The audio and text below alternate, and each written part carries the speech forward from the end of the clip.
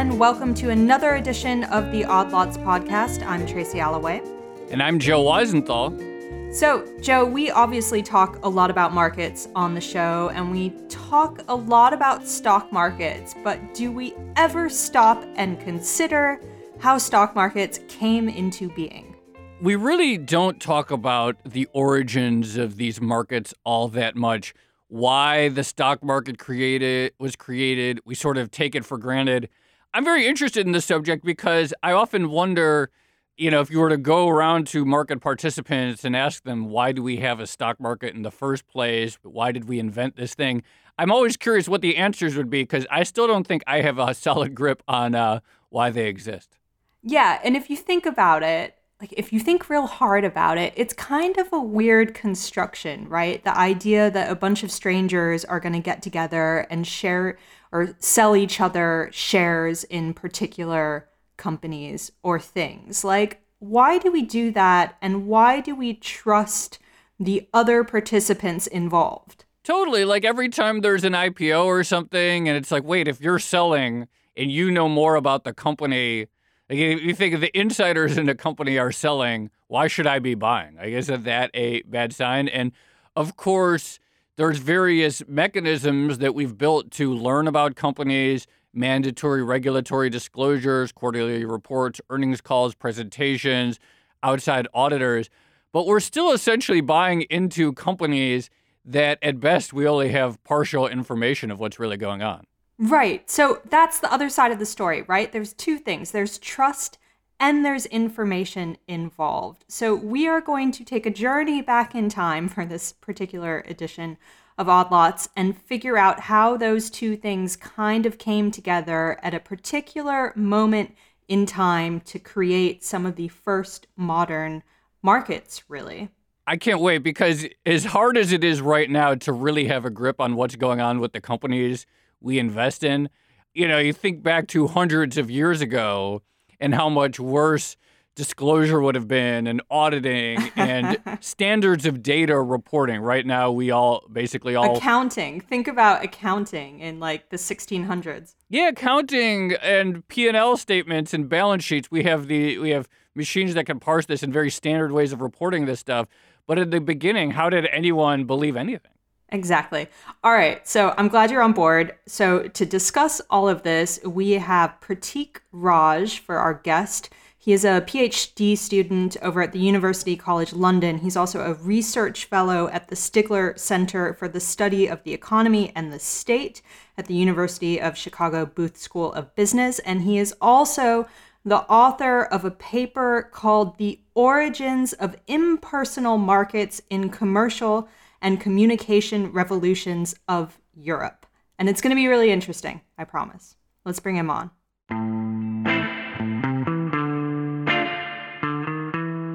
All right, Pratik, thanks for joining us today. Hi, Tracy and Joe. Great to be here. So, did we get the intro right? Were trust and information kind of the two pillars of importance when it came to creating the first modern market? So, when you think about trust is generally a much more complicated construct, right? Because you can have trust in your family members and you can have trust in strangers. So I think trust gets created when you have, some incentives to really trust strangers. So if you don't have any incentive to go out and do business with people who you don't know, why would you need to trust them? So incentives really matter. And then on the other hand, of course, you need to know something about them, something about the markets they work in. You need to have certain trust in the markets and so forth. So yes, trust is really important. But then the key question is, how do you create that trust? So in your paper, and before we talk about how impersonal markets or stock markets were created, you talk about the pre-existing structures that were in place to essentially solve the trust problem or to partially solve it. And you talk about the role of, I think, trade guilds in this. So can you explain what these guilds were, what they did, and their importance to commerce? So not just in Europe, but around the world, traditionally business has happened through networks. So you have Kabilas in Arabic world, you have jatis in India, you have guanjis or clans in China, and you have had guilds in Europe. And the central role that they play is that, one, you generally are interacting with people you know, or at least people you know who know other people. So what it does is that it creates a repeated interaction, and that kind of creates trust. So that's the simplest reason why you can have, you want to do business in networks. Can you give an example to really help us understand it of an industry, a lot of your writing is in Europe, an industry that would have been dominated by a guild and how specifically it would have facilitated trade within that area? Basically, all sorts of trading industries would be dominated by guilds or networks. I think an example in the modern world is like these taxi associations. These are associations where basically entering is rather difficult. You need to have a high license fee to pay if you wanted to enter these taxi associations. And one of the reasons you had these was because you wanted reliable people to enter the taxi industry, because who knows if you have a taxi driver who is not very reliable. So taxi associations are an example of a good modern day guild. And then you have something like Uber or Lyft disrupting that. So in a modern world, I think taxi associations are like a favorite example that I like to use. So in the 1600s in Europe, you have these powerful merchant guilds, and there's a lot of influence and a lot of money presumably tied to them, because it's almost a monopoly, I suppose, that they have over particular areas of trade, in a similar way to the taxi medallions have a monopoly nowadays, with the exception of the disruptive forces that are Uber and Lyft. What happened in the 1600s to dislodge the power of the merchant guilds? So generally, when people think about guilds or any of such network institutions, there tends to be these two extreme views. The one view is that, guilds were really nice institutions which were which were communities in which people would do business and rely on each other. And kind of capitalism came in and created this very atomist world. That's one way of looking at guilds. And then the other way of looking at guilds is that, these guilds were these networks of nepotism and monopoly, and basically free market comes in and reigns in their power, and you have people who can come from anywhere or any background who can enter a business and excel in it. So when you want to understand why did guilds decline, we have to identify the things that they were really good at, which is providing information to people, or basically protecting people from a lot of risks, because you were basically trading with people who, if they cheated on you, you could kind of ostracize them or make their reputation go bad.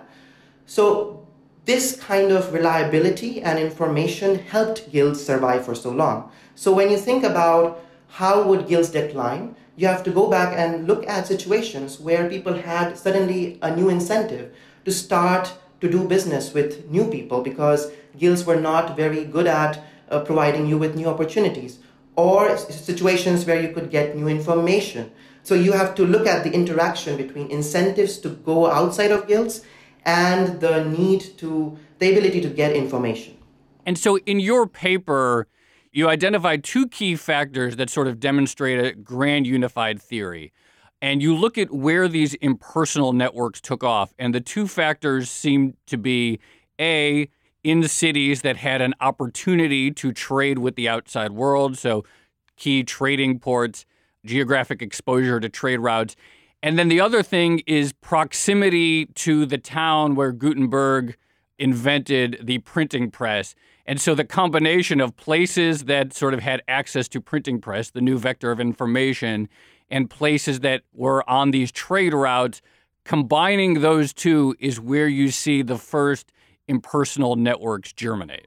Yes, exactly. So that's the story. The big question is that why is it that it's Northwestern Europe where the first stock markets or the first joint stock companies emerged?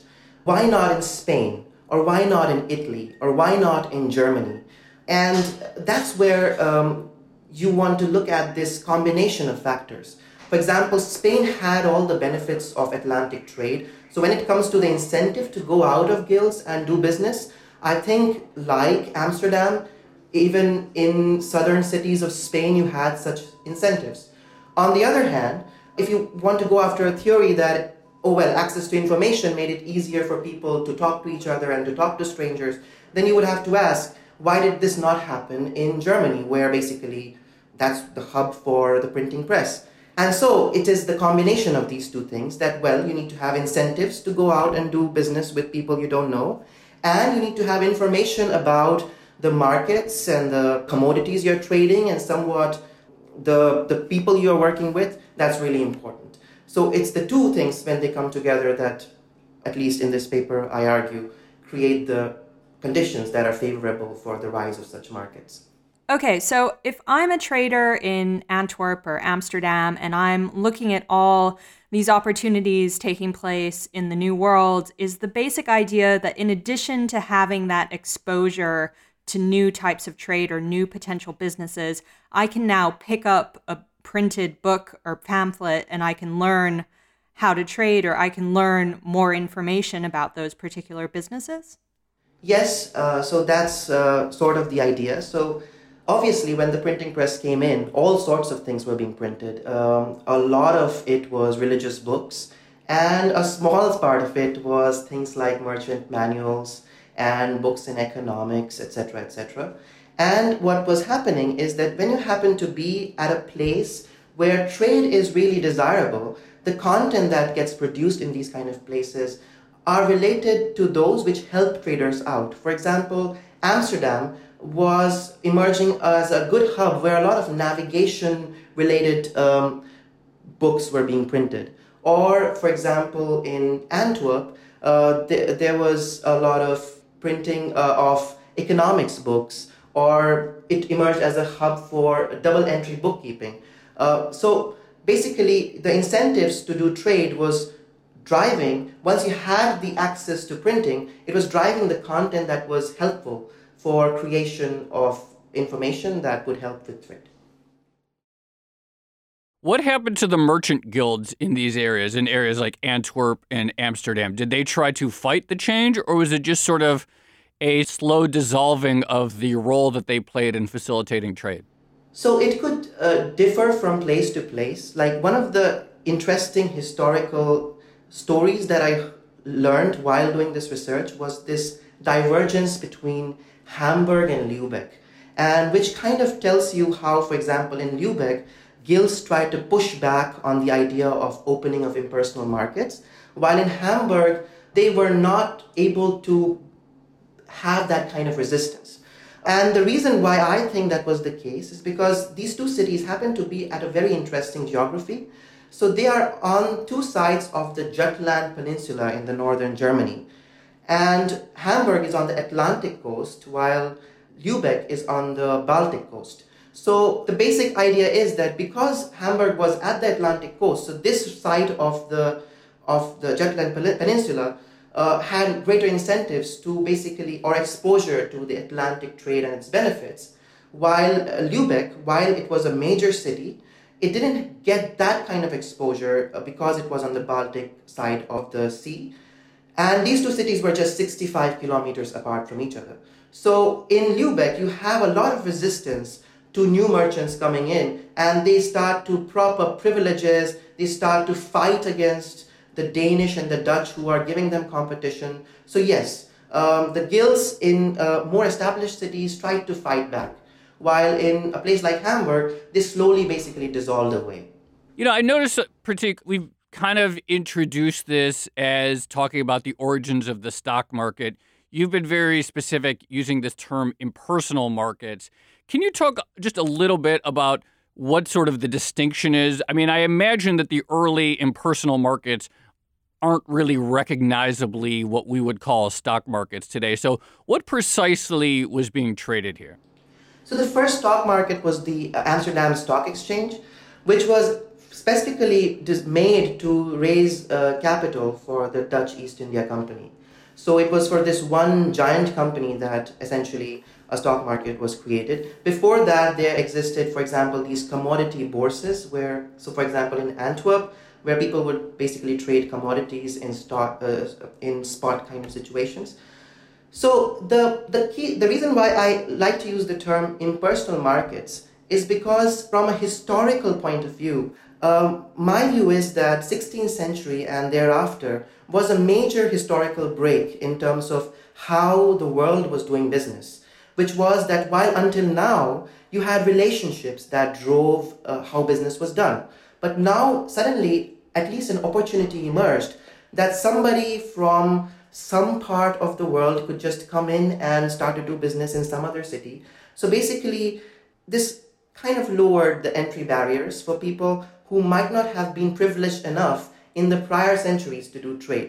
So it is a major part of the story that how impersonal markets, by making things more individualistic, make it easier for people who are probably more motivated to come and do business. So for example, in case of Hamburg, it was a major hub for foreign merchants, while Lübeck had this problem that they didn't want to have foreign merchants because they wanted to keep all their privileges for the locals. So that's why I like to use the term impersonal markets, because the rise of stock market can be like a side effect of this broader change in history. But so for example, when you think about the Wall Street, people from all parts of the world just come in and then work at these banks. And it's not that you have to be, it's a pretty diverse place. And it's because your networks don't necessarily need to be so important as long as you are really good at making money. So, how much of the rise of impersonal markets had to have happened along with a strengthening of legal and governmental institutions? Because I imagine that took care of part of the trust problem as well, right? Yes. So there is sort of a co-evolution that is happening that you especially see in cities like Antwerp and Amsterdam and also Hamburg and London, where basically when you already have an incentive to attract new people whom you don't have any historical or familial ties with to your city, then in order to attract these new merchants, you start to make your institutions better. You essentially say, well, okay, until now, our courts were so designed that you would only allow for, you will only provide these legal services to a certain group of merchants coming from a specific group places. So you will give out privileges. Now suddenly you started to build these institutions which were more generalized. What it means is that instead of giving legal services to a specific set of merchants, all your laws would now apply to all merchants that come there, and there is no special privilege that exists to a few set of merchants. So there is this sort of a democratization of institutions where you could simply get the legal services of that particular city if you happen to be a merchant. So legal institutions start to evolve, and obviously it takes a long time before they start to look the way they look now. But that's, in my view, a time when there's a kickstart of this legal evolution as well. So listening to all this, it's pretty obvious that the lessons that you drew out from this period, there are so many that apply to markets today and some of the changes that we're seeing. You already mentioned Uber, and now I could get in someone's car without knowing who they are, and I don't have to see that they're part of some taxi guild, and I could have a pretty good trust that they're going to get me to where they are. So that's a big change. But it's funny, you mentioned Wall Street, which is, of course, highly relevant to us. And even though the stock market and all the markets we talk about are in some sense, impersonal markets, for a long time, even still, there's been this important personal element. And people on Wall Street, financial advisors, brokers, they're always talking about, oh, we bring you the personal element and we have a personal relationship with clients. And if there's one of the biggest tensions that we're seeing right now in finance, it's this question of whether that's overrated and will we still need financial advisors or whether it'll all be robo-advisors. So it seems to me there's still this very big personal element to it. And these same, this buildup of new information is once again, really threatening that. So I think relationships are always going to matter. That's just always going to be the case, because there is always going to be some informational advantage that you're going to have with building relationships and building personal trust with people.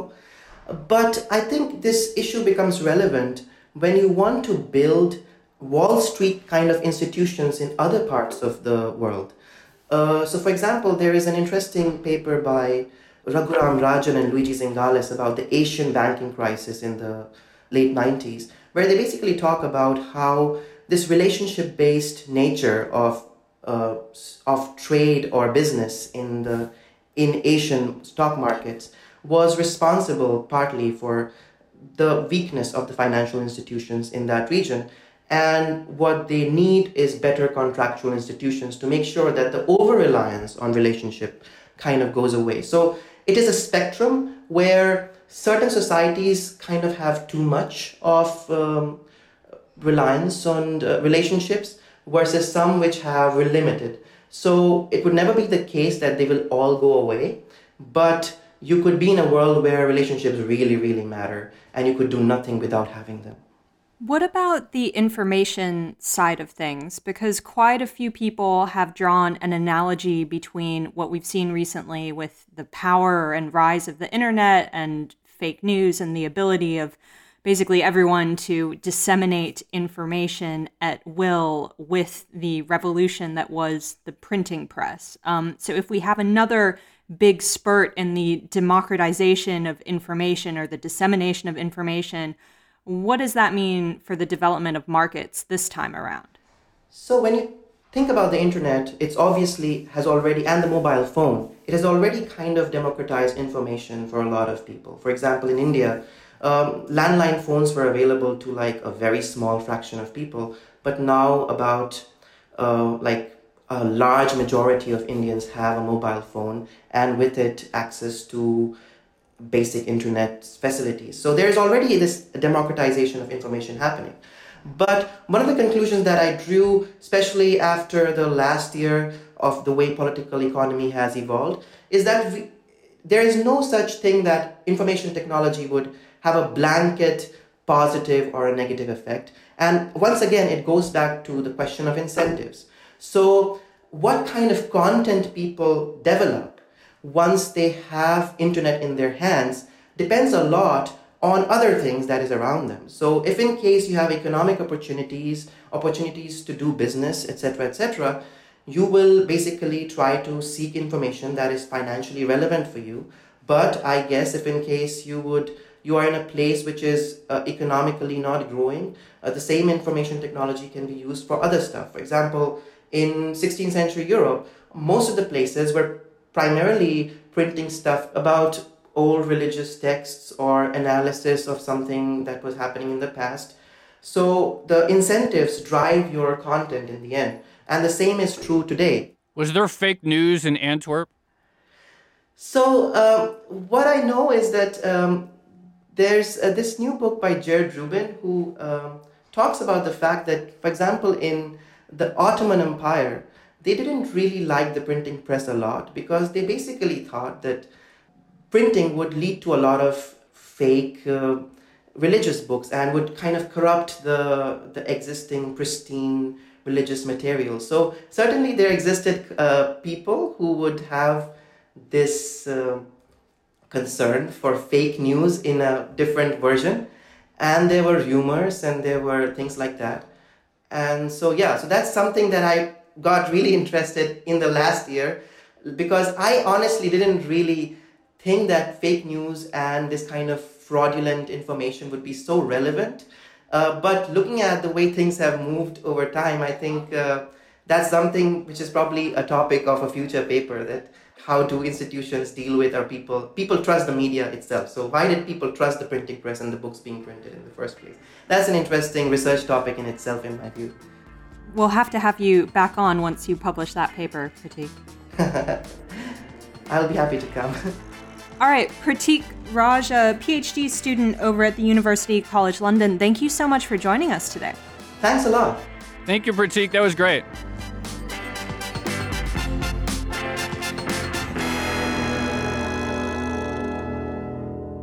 So, Joe, I thought that was a really fascinating conversation with so many modern parallels, especially when it comes to the idea of trust, of course, and of course, disseminating information, because the internet has really revolutionized both those things, and so has new technology. Absolutely. I mean, I think like intuitively, it's not a surprise that the rise of the internet and new communication technologies would have a profound effect on trade and disintermediation of trust networks and all that.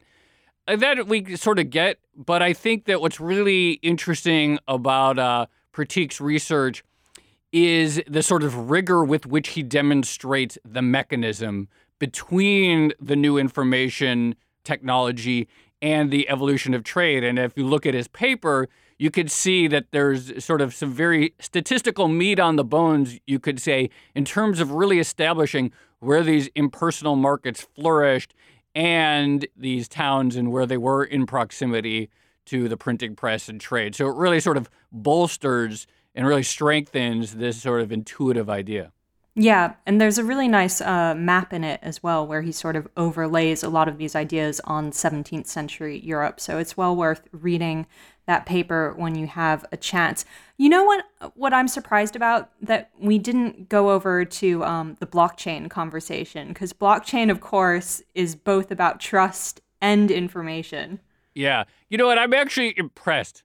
You say that you're surprised that we didn't go there. I'm actually impressed with us for not going there, because so many conversations do ultimately go back these days to something related to blockchains or whatever. So we actually showed a little bit of restraint. But no, absolutely. I'm sorry. I ruined it. No, yeah, you did ruin it. No, but you're totally right. And thinking about the importance of bookkeeping and being able to actually believe what a network is doing, it seems like a lot of these are the problems that a lot of people are still looking to solve. And a good reminder that for as impersonal as markets have gotten, as Pratik mentioned, there's still a pretty big personal relationship in a lot of these things. Yeah, absolutely. Okay, you know what? I'm going to say let's leave it there, because otherwise we really are going to start doing a blockchain episode, and then I'll feel really bad. Yeah, we got it. We got to end it there. All right.